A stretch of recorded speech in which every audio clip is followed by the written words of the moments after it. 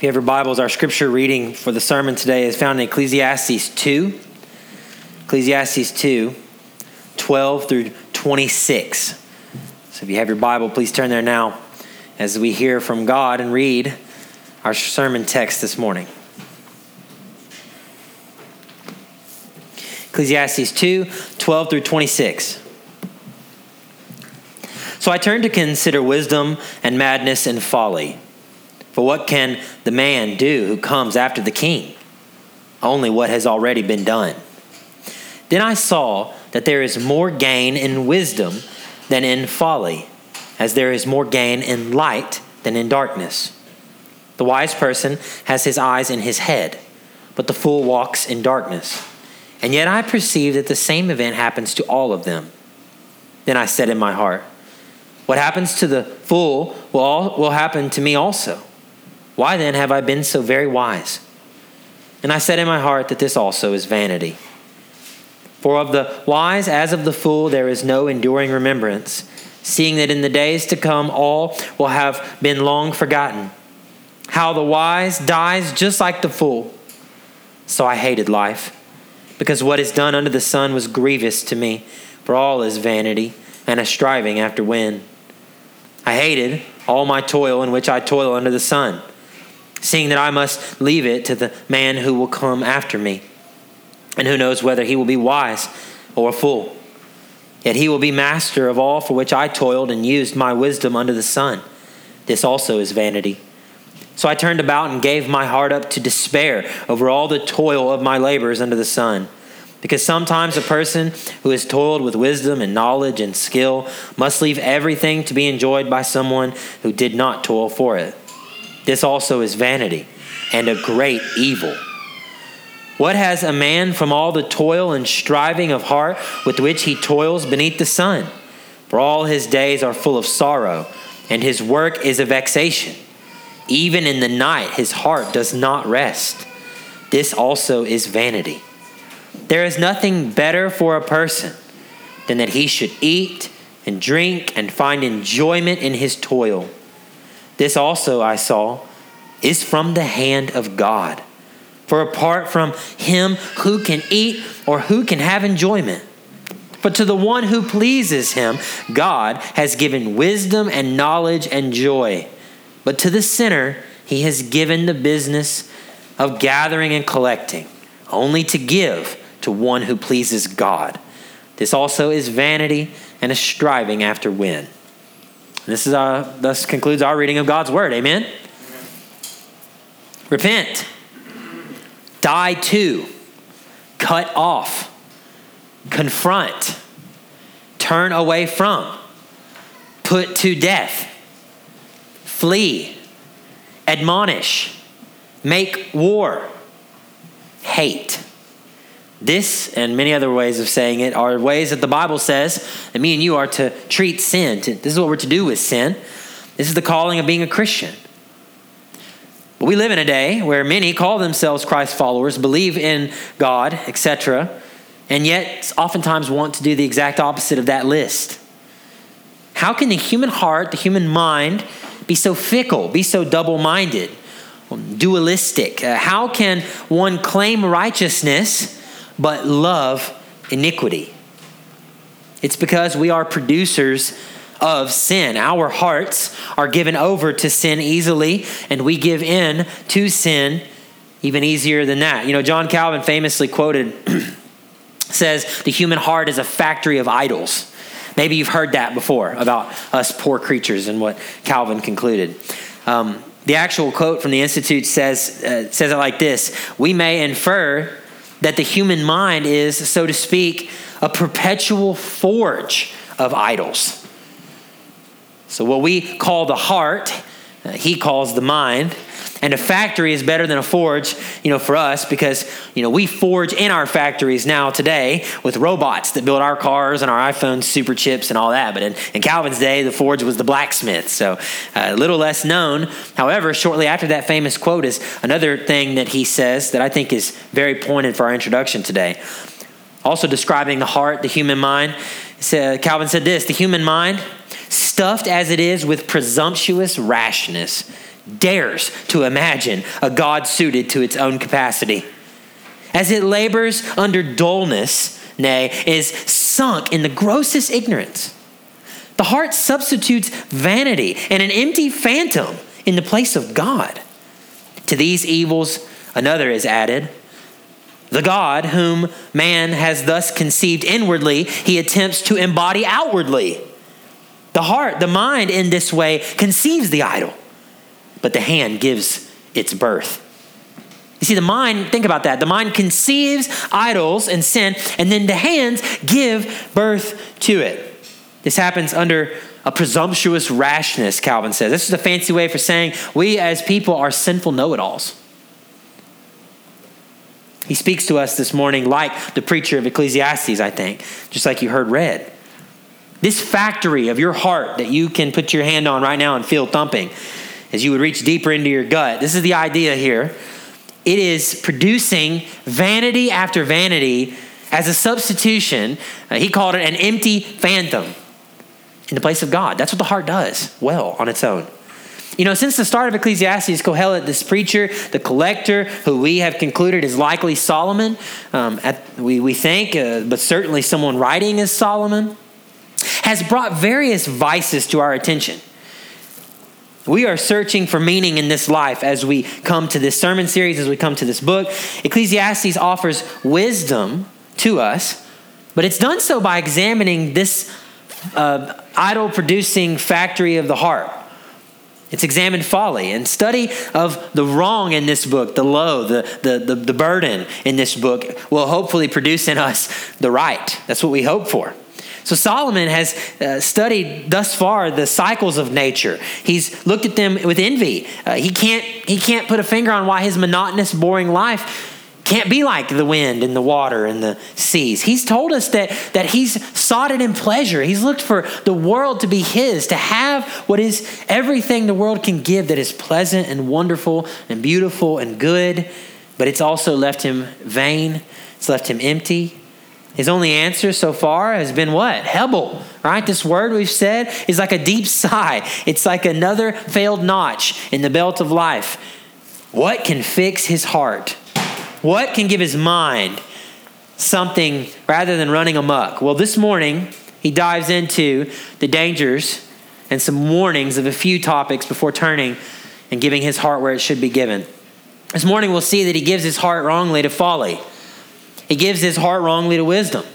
He gives his heart wrongly to work, rather than giving his heart where he should, giving his heart to God. The preacher says the forge of his heart has turned him to consider some warnings that we consider with him this morning in 2021. Let's look at the first one. We see we're warned to not give our hearts to folly. This first warning really needs no introduction if someone has half a brain, right? If anybody has any kind of common sense, what do the lives of people you know reveal about what they think will make them happy? Think about that question for a second. Think about the people you know and what they think will make them happy. What does it reveal about their own hearts? Instagram posts or Facebook pages boast of vacation spots, new cars, new partners, new friend groups, some new event, maybe a new food, a gadget, or some other created thing. Simple enough thought that so many fall into bed with, sometimes literally, is this foolishness, this folly under the sun, right? And we shouldn't give our hearts to it. The author of Ecclesiastes is no fool when it comes to this, right? He's fully understood it. Look in verse 12 where we started reading today. He did turn to consider again wisdom. And he says madness and folly. You can, in verse 1 there, in verse 12, you can see he sets his sights on madness and folly for a little bit of the conversation this morning. He's talking about loose living. You notice in that verse, he brought up the king. He said, what can somebody do after they follow a king? Like, what's the next king in line supposed to have? Is it YOLO? You only live your life once?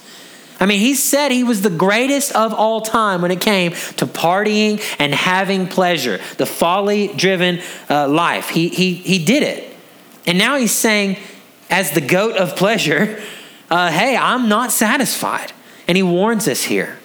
And he understands, as the author of Proverbs, which is a wisdom book that should be married with Ecclesiastes if we're going to get the full meaning, he understands folly, the invitation for us to not give our hearts to it.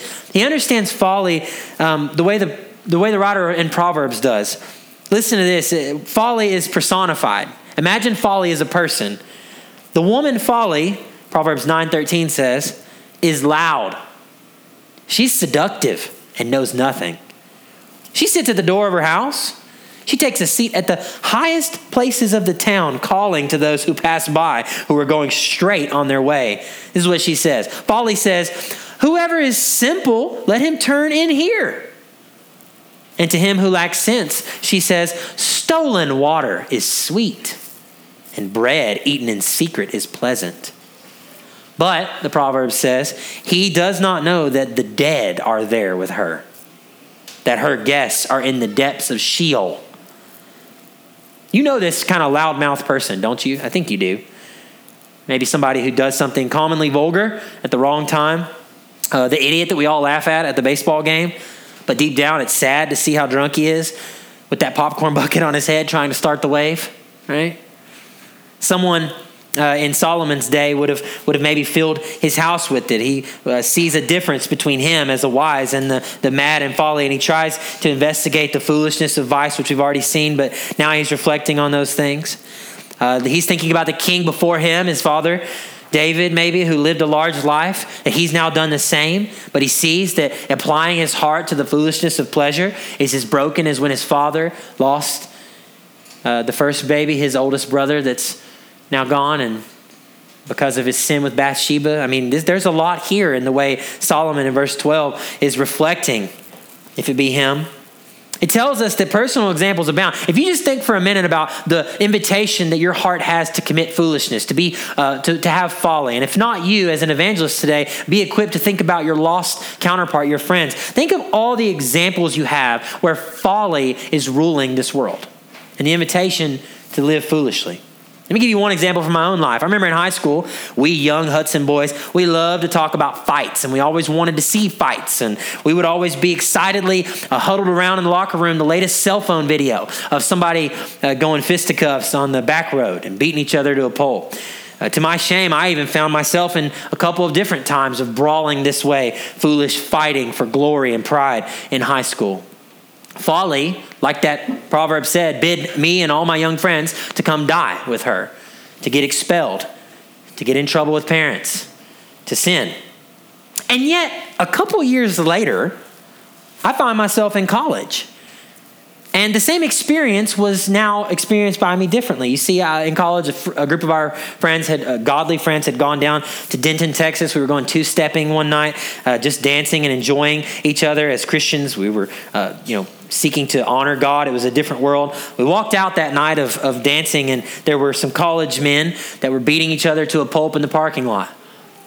And it was too much for one of our friends, a brother in Christ who had a similar story of fighting and brawling in high school. He wept over the situation. It hit me differently as well. In that moment, I saw the folly for what it was. My heart wasn't captured anymore by the vainglory of thinking I'm someone when I'm hurting another. Instead, my heart knew the truth now, and I realized my own foolishness. I mean, the point's simple. This is just one example. Whether it's throwing down in Hudson High School parking lots or finally realizing a couple years later through wisdom by watching someone else do it, there's no gain in it. There's no gain in living this way. That's verse 13 and 14, right? That's why in 13 and 14 he says it's foolish and folly. The person that lives like that lives in darkness. They walk around with someone that doesn't have their eyes in their head. They're blind. Yet, guys, isn't it the easiest thing in the world to fall into a foolish vice, expecting gain? I mean, let's be real. The sweetest desserts are better than the vegetables, right? I mean, the drive-thru is always faster than meal prepping. The party is a lot more fun than the work. And the debt for pleasure is oftentimes sold as being better than the waiting with patience. So we shouldn't rush past it, right?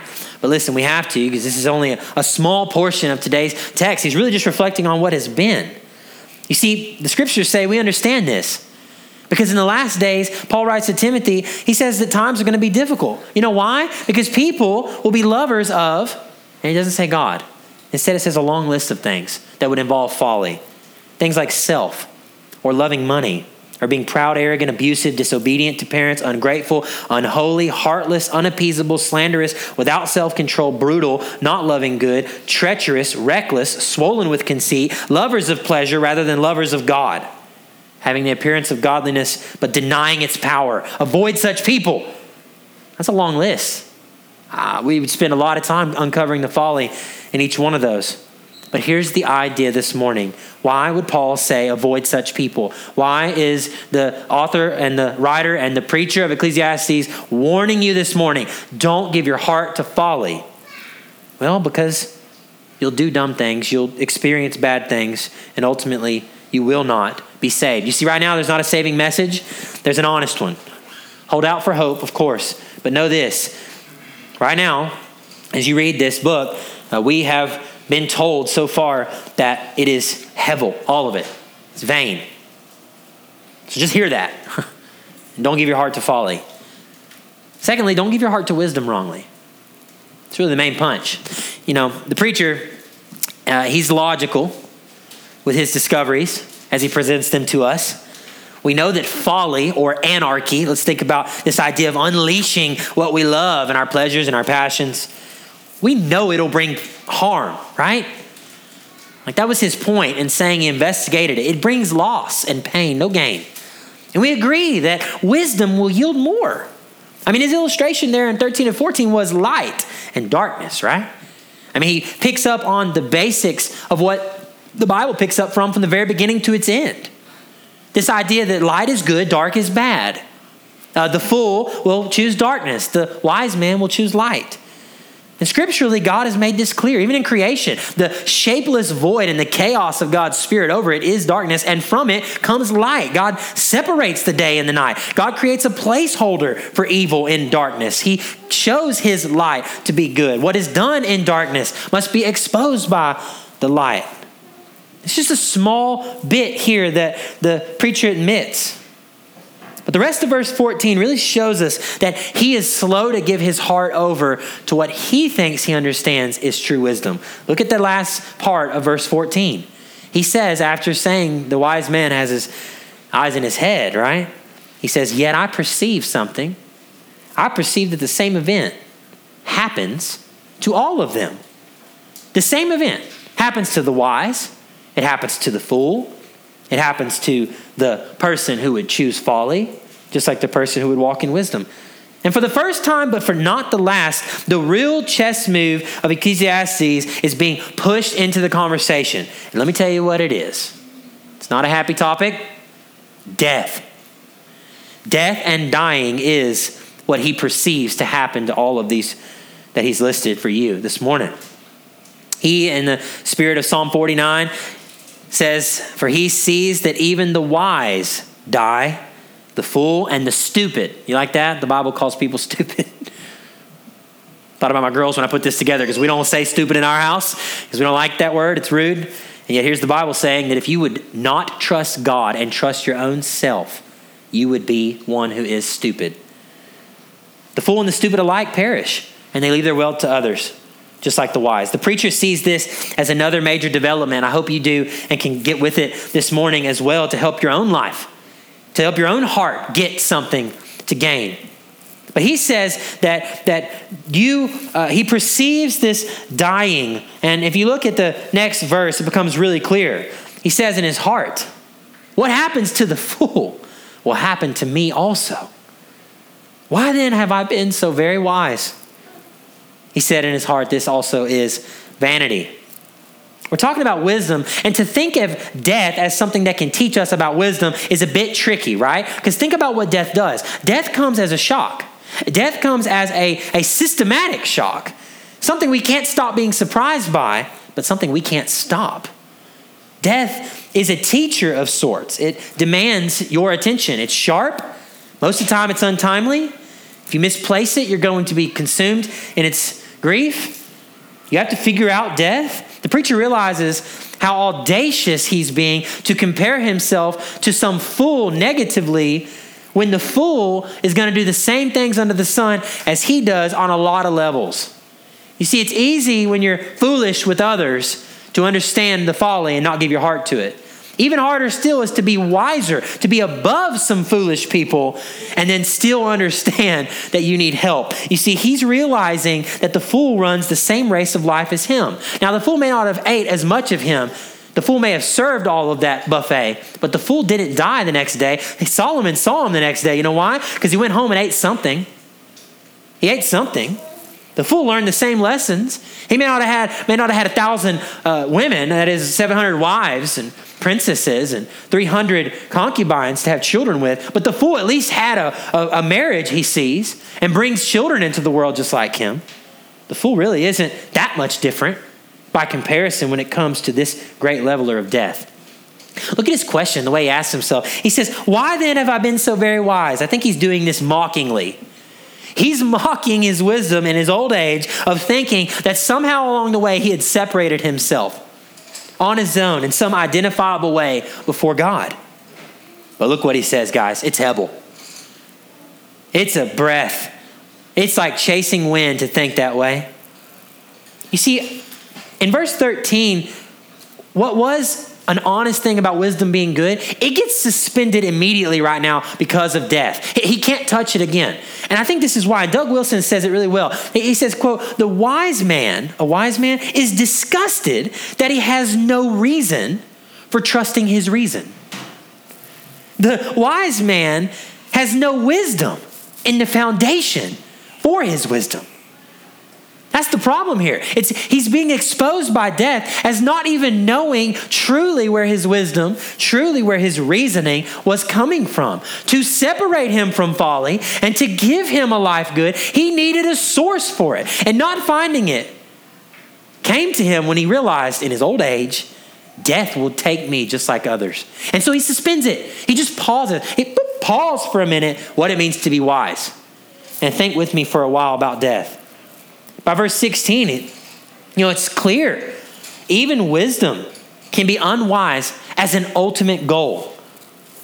And I love that this argument that he makes for why you should not give your heart, there's a wrong way to give your heart to wisdom. It's a careful argument, but I love it because what he really gets at is you notice, you don't understand him thinking this unless he's comparing himself to something. You see, in the middle of this, in the heat of this confession about what is vanity about this topic, he says he knows it only as he compares it. Solomon acknowledges that the wise and the fool, hear the contradiction, are certainly different for good reason, but in an ultimate sense, you're not going to be able to conclude anything that will actually help you about it. It's like this: despite isolated efforts to remember those in your past or famous people's accomplishments, there's this general principle observed here. Everyone perishes. Everyone dies. This is what makes everyone common. One commentator said, everyone quietly assumes room temperature, regardless of what they've done. Kind of a weird word take on death, but it's true. Everyone will quietly assume room temperature. The conclusion is reached for him. The wise and the fool, neither of them escape death. So you don't give your heart to it. In other words, you don't think yourself more than you are. Don't be deceived. God is not mocked. Your life is to be lived on different terms than what you deem to be wise and profitable and right. If you give your heart to the strength of your own efforts, you will conclude like the preacher does here in the next verse. Look at verse 17. Here's the wrong response when you don't handle wisdom rightly. Verse 17 says that he hated life. He hated it. So I hated life because what is done under the sun, he says, was grievous to me for all his vanity and his striving after wind. Okay, temporary hope in wisdom gives way to the crushing reality of death and its leveling ability. It pressed pause on wisdom, right? And the preacher despairs. He hates his life. That's the answer he comes up with. Now remember, when it comes to God so far, he's only located the conversation we're having right now about how wisdom even would fail us. When it comes to God's participation, here's what he said. He said, it is an unhappy business that God has given to the children of man to be busy with. So far, it seems like the preacher has only said that it's God's fault. If God's shown anything to him right now, as he's gotten to the end of his tether, it's that God's to blame. It's the unhappy business he feels, the hatred he has. Oh, I give my life to pleasure and I get no gain. I give my life to wisdom and I get no gain. What am I to gain? The one who gave it to me is an unhappy business he's given me. I mean, there's some raw honesty here. I hope you've beat your hand against the table of life with the preacher. I hope I'm not preaching at wind right now myself. I'm sure you felt this. It is left there in 1:13, and now by 2:17, God being the one that's given this task unto the Son, there is this vanity, there's this striving after the wind that the preacher wants us to do here. His hatred spills over, and it spills over into a part of the soul that tells him, and hopefully you today, that you need to know what you're all about. Like you have to. You can't put your hands to a project and build something if you don't know who you are. There's an identity crisis in him, and he cannot complete anything in life at this point. He hates it. Why? Because he needs something bigger than his wisdom, bigger than his plans. Man, we celebrate normal success in life, and we do it wrongly often. That's the point he's making here, right? I mean, man, think about it. We want success in our employment. We want the job. We want to understand a little bit more about ourselves as we finish a goal and we do a next chapter of life together with others. But this idea creeps up time and time again in the soul of the old man. The wisdom with sitting with this is to remember this, that in all the discoveries of the pleasures of his life, through building an actual kingdom, through walking the streets with power and privilege, he's saying that death and this idea of wrong wisdom whispered at him. But he was able to ignore it. In the throes of passion, in the work of building something, in the enjoyment of wine, it's really easy to silence the voice that says these things to you. But man, there was no way to silence it in the empty chamber hall as he sat there later. Man, what a business God has given to me. A terrible business indeed. Simply summarized, Solomon hates his life because wisdom has ultimately failed him. Remember, he kept it, right? He never lost wisdom. He kept it through pleasure. He kept it through the end of life. And yet there it is. He hates his life. Let me ask you a question this morning. Are you there? Have you even considered such an outlook about the things you deem in your life to be good and wise and godly? He did. He declared the things he did to be good and godly and wise. And many of them he's saying, right now he's saying all of them, as they're disconnected from the ultimate, we'll see. All of them proved to him to be vain and short. Have you done so? Are they only truly judged, the things you count as good and wise and godly? Are they judged by comparison to others in your life? Is that what makes you wise? Is you're not as in debt as them? Or you're not as struggling with your image as them? Or you're not as failed as a parent as them? Or you're not as lonely as them? Do you boast wisdom by comparison alone? Do you have a real source in God's word for what you call in your life to be good, godly, and wise? If you don't, listen to me, you're wrongly giving your heart to the same heartbreak. And we should learn from verse 17 that what is on the other end of a misled and a misunderstood wisdom is hatred. Hatred. It consumed him in his wealth, his pleasure seeking, because he wrongly understood the earthly wisdom from God. Sure, he stands above pagans of other kingdoms in his day, but he's now asking the question, how will he stand before God? How? What was up with all my wisdom? What did I get? So listen, to give your heart to loose living, to give your heart to pleasure is foolishness. Don't do it. But to think yourself wise in your own eyes, to have a standard of your own wisdom rather than God's is also foolishness. Don't give your heart to it. And then he turns and he confesses his final venture next. And he talks about giving his heart to building something. See the outworkings of his wisdom.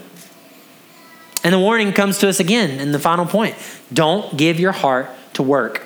So don't give your heart to foolishness. Don't give your heart to wisdom wrongly. Man, don't give your heart to your work either. Look in verse 18 and 19. This is real connected. You notice the same words there in 18 right at the beginning? I hated. See that? I think he wants to show that these are not disconnected or disjointed ideas. What was privately an understanding of a failure in wisdom, giving his heart to it wrongly, now that hatred he has for it, it goes straight into seeing what he hates as he's put his hands to it. Remember what Calvin said?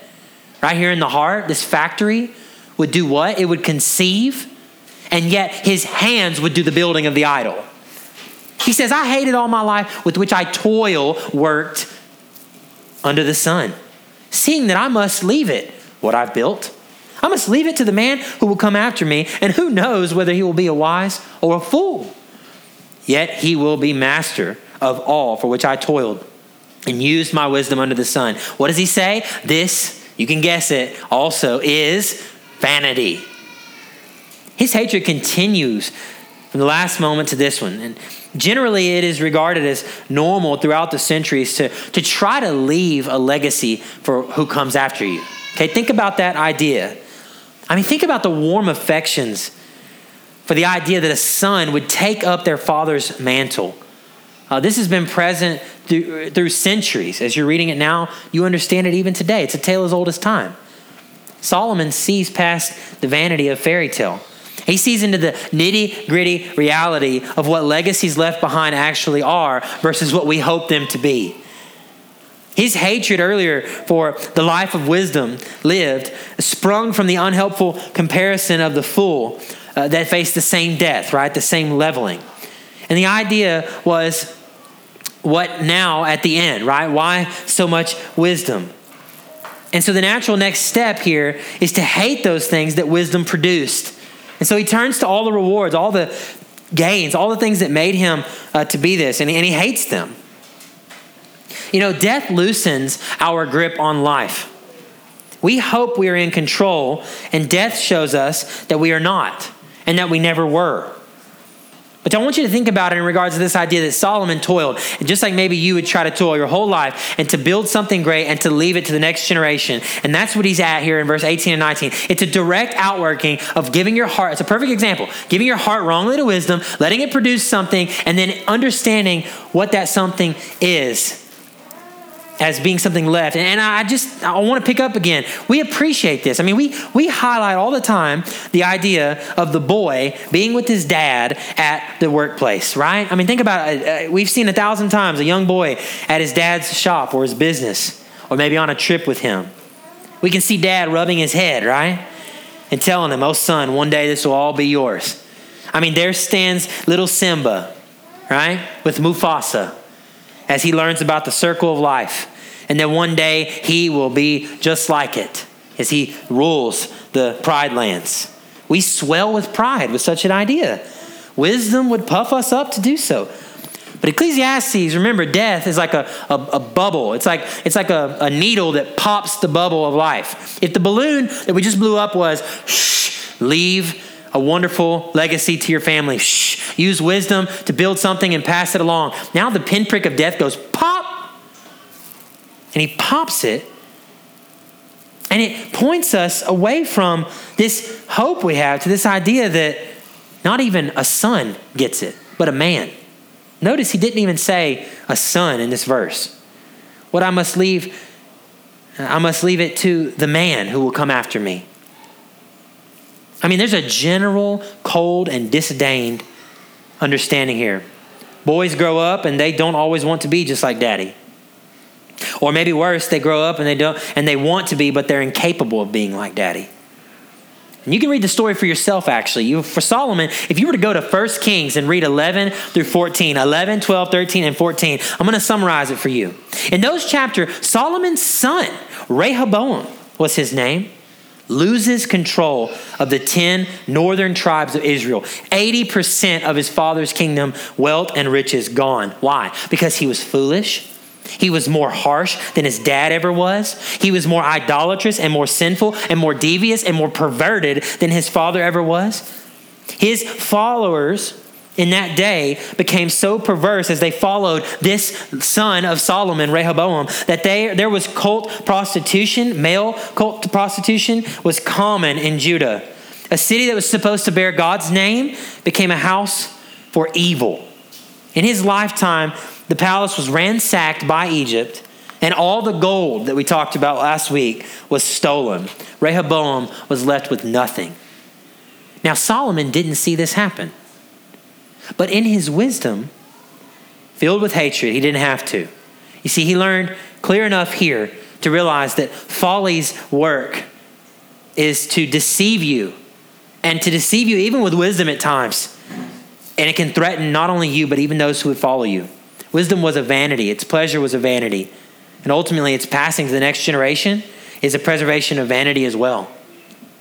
What can an aged king and a father do in light of such conclusions? When the hatred's gone, right? When the energy exerted there is gone, I want you to see what's left over. Look in verse 20 and 21.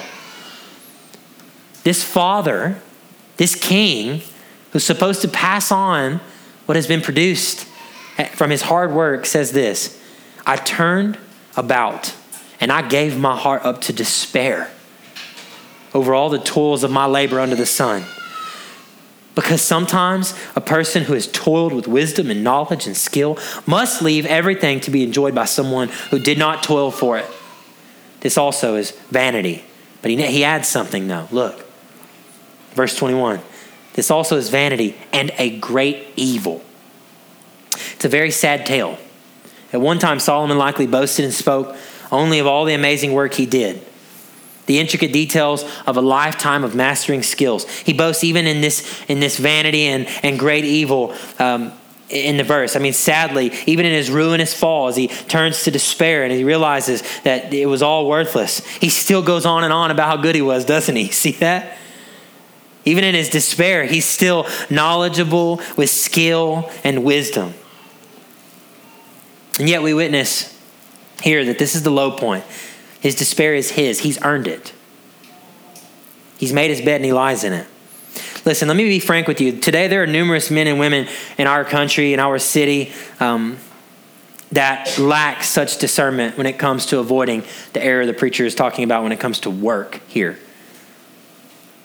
You know, he hopes that eventually he'll slow down. He hopes that eventually he'll be able to enjoy maybe some more time with Rehoboam, I'm sure. And yet how many people today live in such miserable company as trying to do the next thing for the work?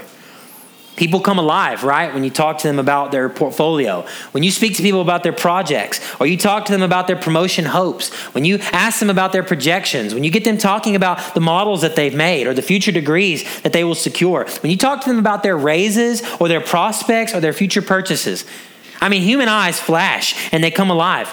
Mouths open, and out of the heart comes the hope of being a rolling stone. Everyone wants this. This may continue for years. And the question is, who can stop a rolling stone? Let me tell you, no one. No one, for good reasons. You know why? When you try to stop a rolling stone, it's going to crush you. If you try to stop a rolling stone, you're not going to be able to stop it. A rolling stone going down a mountain has to stop in the valley. I think that's the point that Solomon's making here. There's a final lurching and a stopping that has to happen in every person's life. You see, the fool will give his heart to foolishness for only so long. We talked about that already. Into the bottle comes. The high wears off. The binge weekend ends. You crawl out of bed. The wise person maybe built something beautiful, lovely, and awesome, and yet when it's over, if he did it wrongly, the rolling stone hit the bottom of the hill. And at times the conclusion is this: vanity, which we can get with, right? Hebel, I mean, we got that, Solomon. But now he adds something, a great evil. Now, there are two Hebrew words used for evil in the book of Ecclesiastes, okay? Some 20 times. But this is the first time that it's shown up for us in the book. You see, prior to this, we have seen unwise living. We've talked about salaciousness. We've seen a sinful foolishness, seeking pleasure and doing those things wrong. But you know what we haven't done? We haven't called it evil till now. We haven't drawn the moral line of God until now. We haven't actually brought light and darkness. Remember, that got suspended for a moment, didn't it? The wisdom of it got suspended by death. All we've said is that God has brought in, an unhappy business for us. But we haven't tried to conclude morally what's wrong. But now he does. Now he's willing to say this is a great evil. And this is, of course, a despair that points to the vanishing effect of life. It is about meaningless, but there's a deeper meaning there. Ra'ah is the Hebrew word, and it's a powerful word. It means wickedness. It means depravity. It means misfortune, disaster. Now, how is it that we cannot see such ruin in the moment? Why is the person building their portfolio so deceived by every goal that they reach? Well, the preacher dares to ask it. And he takes us down the rabbit hole a little bit further. Clearer than he ever has, he reaches into his chest and after your heart and gut and instinct. Look in verse 22 and 23. He asks the question, what has a man from all the toil and striving of heart with which he toils beneath the sun? For all of his days are full of sorrow, and his work is a vexation. Even in the night, his heart does not rest. This also is vanity. Following the despairing conclusion about giving his heart to work in a wrong way, we get this summary. It's not a good reflection. He asks the question, what do you gain from such long, arduous work? Now, me and you may have in mind of somebody planting and plowing a field, and that's fine and accurate for his time. But think better. Think that Solomon has been one who oversaw 1,000 planted and harvested fields. Okay, guys, this guy has done a 401k better than you. He's thought about his retirement better than you and I have thought about our retirement. He has planned and propagated and executed a plan of serious enterprise. He has built a dynasty. He has stood on the very tip-top mountain of how someone can accomplish something in this life. And what does he say? It's vexing. It's full of sorrow. Vexation is a weird word. We don't say that much, but it's a good word. A sorrowful thing. Grievous. Painful. Even in the night, his heart does not rest. Wow. Is there a greater picture here? I mean, this reflection on work is known to anyone who's been anxious about work. Been so worried about what you're going to do the next day, what you're going to say to that person, what you're going to do in that meeting, what you're going to have in that promotion. I mean, been so anxious that though you know you should lay it aside and get something called sleep, you can't do it. It just leaves your eyes. And you sit there. I love Dr. Martin Lloyd-Jones. When you study as the famous preacher, he's called doctor because he was a doctor before he was a preacher. And one of the most amazing things about him is that any time he would counsel someone, no matter the issue, marriage problems, sit down with Dr. Martin Lloyd-Jones. Financial problems, sit down. Any sin struggle, any counseling session, the very first thing he would always ask his people, how are you sleeping? He knew that God had given man a task for 1/3 of his life. That's how long your eyes will be closed and you'll rest. About 1/3 of your life will be slept away. And God's good design, God's wisdom, is for you to have it. But the man who serves the idol of work, the man who loves what he's building more than he loves the God who would let him rest, will not rest. That's the point here. And I love Dr. Martin Lloyd-Jones's question. So let these signs conclude, the preacher has said for 42 verses now. I mean, guys, I'm worn out by preaching this morning because we're to be worn out by the vanity that's under the sun. So we're perplexed, seemingly crushed under the weight of Hebel. If I can't put away my email for just a moment to enjoy a sunset, if I can't imagine my dreams of passing on my fortune to a son any more positively, if I can't balance my right wisdom with peace in my heart, and if the fool dies just like me, what am I to give my heart to? Hatred and despair fill my days, and when I don't feel them, I shudder to think of what my heart really wants. That's what he's saying. So brother, sister, don't give your heart to foolishness. Don't give your heart to wisdom wrongly. Don't give your heart to work. Then where do we turn? Where can we locate our aspirations, our hopes, our goals? Where can we put our wisdom? Where can we have fun under the sun? Where can we enjoy working hard? Our final point is very surprising, finally, for all of us in this study of Ecclesiastes. You don't want to give your heart to those things. You want to give your heart to God. Verse 24 and 25. Listen to what it says. There is nothing better for a person than that he should eat and drink and find enjoyment in his toil. This also I saw is vanity. No, that's not what it says. That's what you're expecting. I mean, I'm expecting it. Man, we're depressed up in here, right? We're all expecting it. Oh, here we go again. No, look closer. This I saw, he says, is from the hand of God. For apart from him, who can eat or who can have enjoyment? Brother, sister, as I said, for 42 verses prior, he has been pointing out God above the sun as being possibly part of the problem, right? I mean, if he said anything about God, it's that God has given us this business, right? But it all changes. We are here and we expect to see vanity, but Kohelet, the preacher, says, no, there is hope. It comes from the hand of God. Remember, we said in the introduction to this book, it is for the pessimist, and we know that. But I'm telling you, it's also for the optimists. It's for those who want to refuse to believe that it's only bad. And we come to this small moment here where the preacher makes it very clear. It's clear and it's refreshing that we can give our hearts to something that's bigger than us. There is a way to enjoy work and the toil. How? Look what he says. He says, eat and drink and find enjoyment in his toil. Now, this sounds easy enough and fun enough. And I think our current culture would get with just that. I mean, it's easy, right? Catch the paycheck on Friday afternoon. 40-pack of Natty Light, Friday night. Some gin and juice on Saturday in the club. Have a Sunday night barbecue with your friends. The account's empty. Monday comes, do it all again. But that is not what he means when he says, eat, drink, find enjoyment in his toil. He's not just saying to do it. Now, that'd be something called nihilism. It's just a fancy way of saying you reject all religious and moral principles and you just believe life's meaningless, so go get as much of it as you can. That's not what he's saying.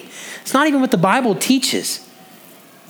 I mean, we need to be warned as well, even in giving our hearts to the Lord here in these words of eating and drinking and finding enjoyment. We have to see them as coming from the hand of God, which means that God makes the moral judgment. You see, he's come to a moral conclusion. This is great evil.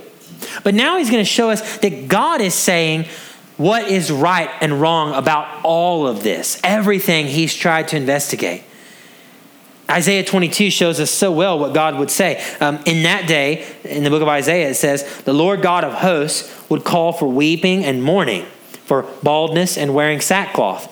And behold, joy and gladness, killing oxen and slaughtering sheep, eating flesh and drinking wine. Quote, let us eat and drink, for tomorrow we die. Now, Isaiah says that to a people who are misunderstanding God. And they're misunderstanding this, what God is actually giving from his hand. And so God would tell them, when there's a time to mourn and a time to weep and not rejoice, you would rejoice wrongly. Because you do it wrongly because of me, right? Without me. But he's saying, instead, there is a right way. Paul picks up this in an intense way as he writes to the Corinthian church. The Corinthian church, obviously, struggling with pleasure, struggling with pride, struggling with applying wisdom wrongly. And Paul, in his teaching about the resurrection, actually quotes Isaiah. Listen to this. Paul asks, what do I gain if, humanly speaking, I fought with beasts at Ephesus, if the dead are not raised? Quote, let us eat and drink, for tomorrow we die. Paul says, do not be deceived. Bad company ruins good morals. Wake up from your drunken stupor, the Bible using that word again, as is right, and do not go on sinning, for some have no knowledge of God. I say this to your shame. Again, we're in the heart of the preacher here with Paul, but he's explicitly condemning a wrong interpretation of joy and drink and enjoyment, and not understanding that you have to acknowledge God. You should acknowledge God. There is only great evil under the sun if you can't get your eyes above the sun. When you get your eyes above the sun and you acknowledge God, now you're ready to realize that this is from the hand of God. Verse 26, the one who pleases him, God has given wisdom. Do you see that? But to the one who pleases him, God has given wisdom and knowledge and joy. But to the sinner, he has given the business of gathering and collecting, only to give to one who pleases God. Pleasing God has to center on realizing who God is. It is only him. It is only when we see and savor who God is and what he wants from us that we can begin to please him. What does God want? God wants what you and I have been talking about this whole morning, your heart. God wants your heart. How will God accomplish what he wants? Let me tell you how. He'll give. God gives. Did you see that? It is from his hand that we even start this conversation now in Ecclesiastes at this point. God gives. It is his wisdom and knowledge and joy. And all the problems we are facing in our employment of these things are only reconciled in God. God gives. He must give for anyone to please him. You cannot please God on your own. God must give so that you can please him. That's the idea. God gives of himself to us and we receive him, and that pleases him. It's never the other way around. Here's our conclusion. How God gives himself so that you can give to him and please him is that God said, when a man from Nazareth, born to a father Joseph and a mother Mary, stepped into the waters of baptism as common as the next man, it seemed.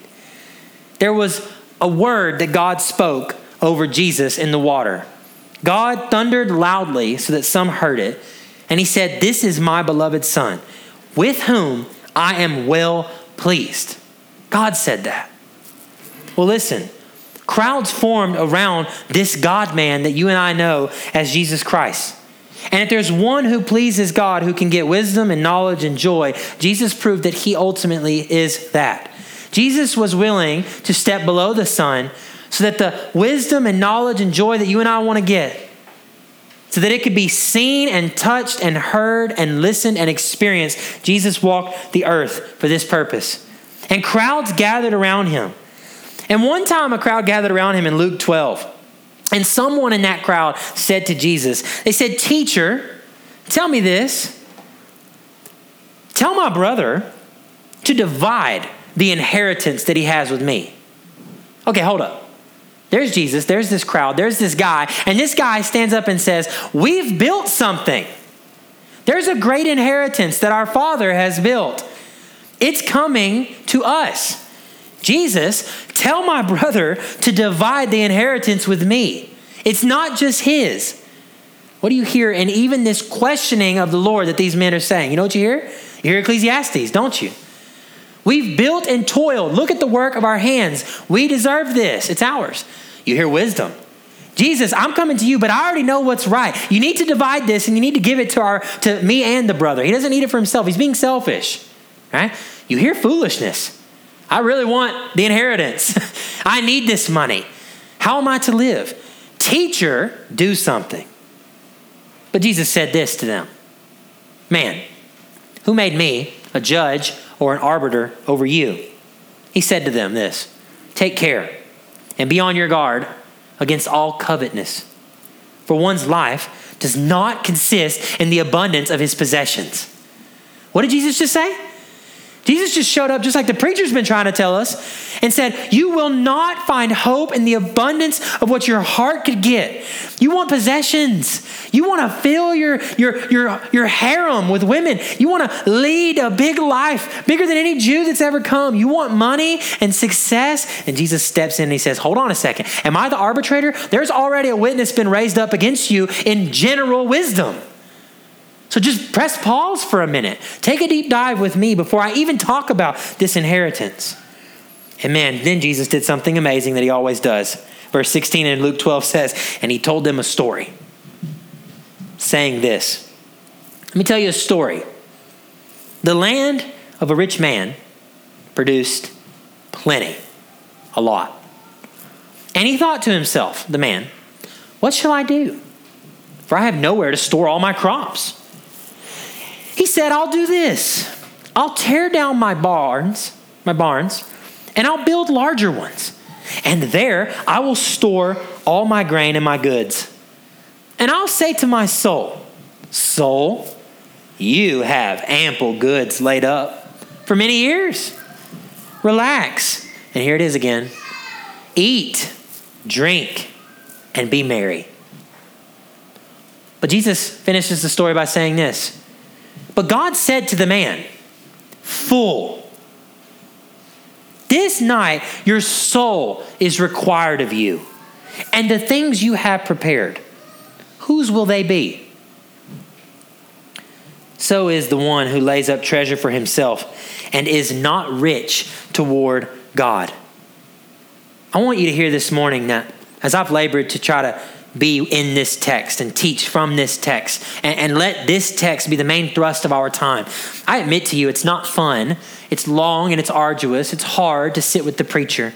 But I want to show you that if you really want hope in the things you want to give your heart to, like me, the foolishness, but you think there's a way to have joy in it that's right, the wisdom that that there must be something good in fearing God and being wise, or the work that you want to set your mind to something you're doing right now, but you want to do it all rightly. I want you to see that the God-man Jesus Christ showed up with a sermon right there that was literally point for point what the preacher in Ecclesiastes has tried to say. And we got to hear it. But here's what's amazing.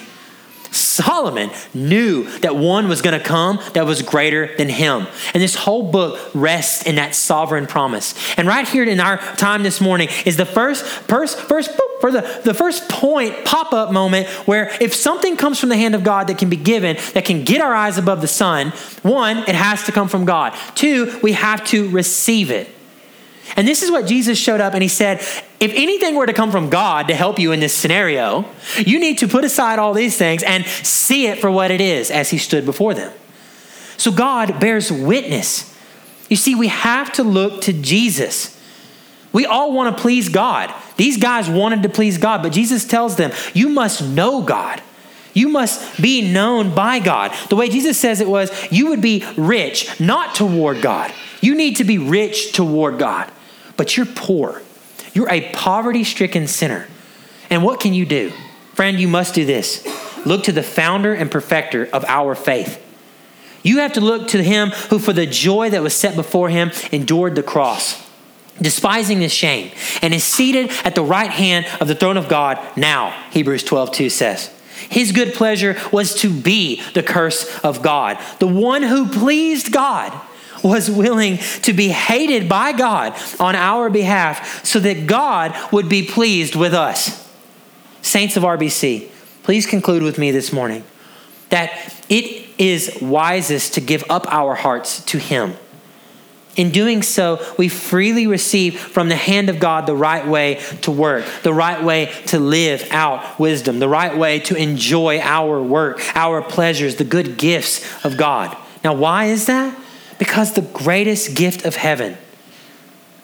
With your own heart, you would prepare something you think amazing that will just be given to the one who would actually please God with it. That's what he's saying to the lost.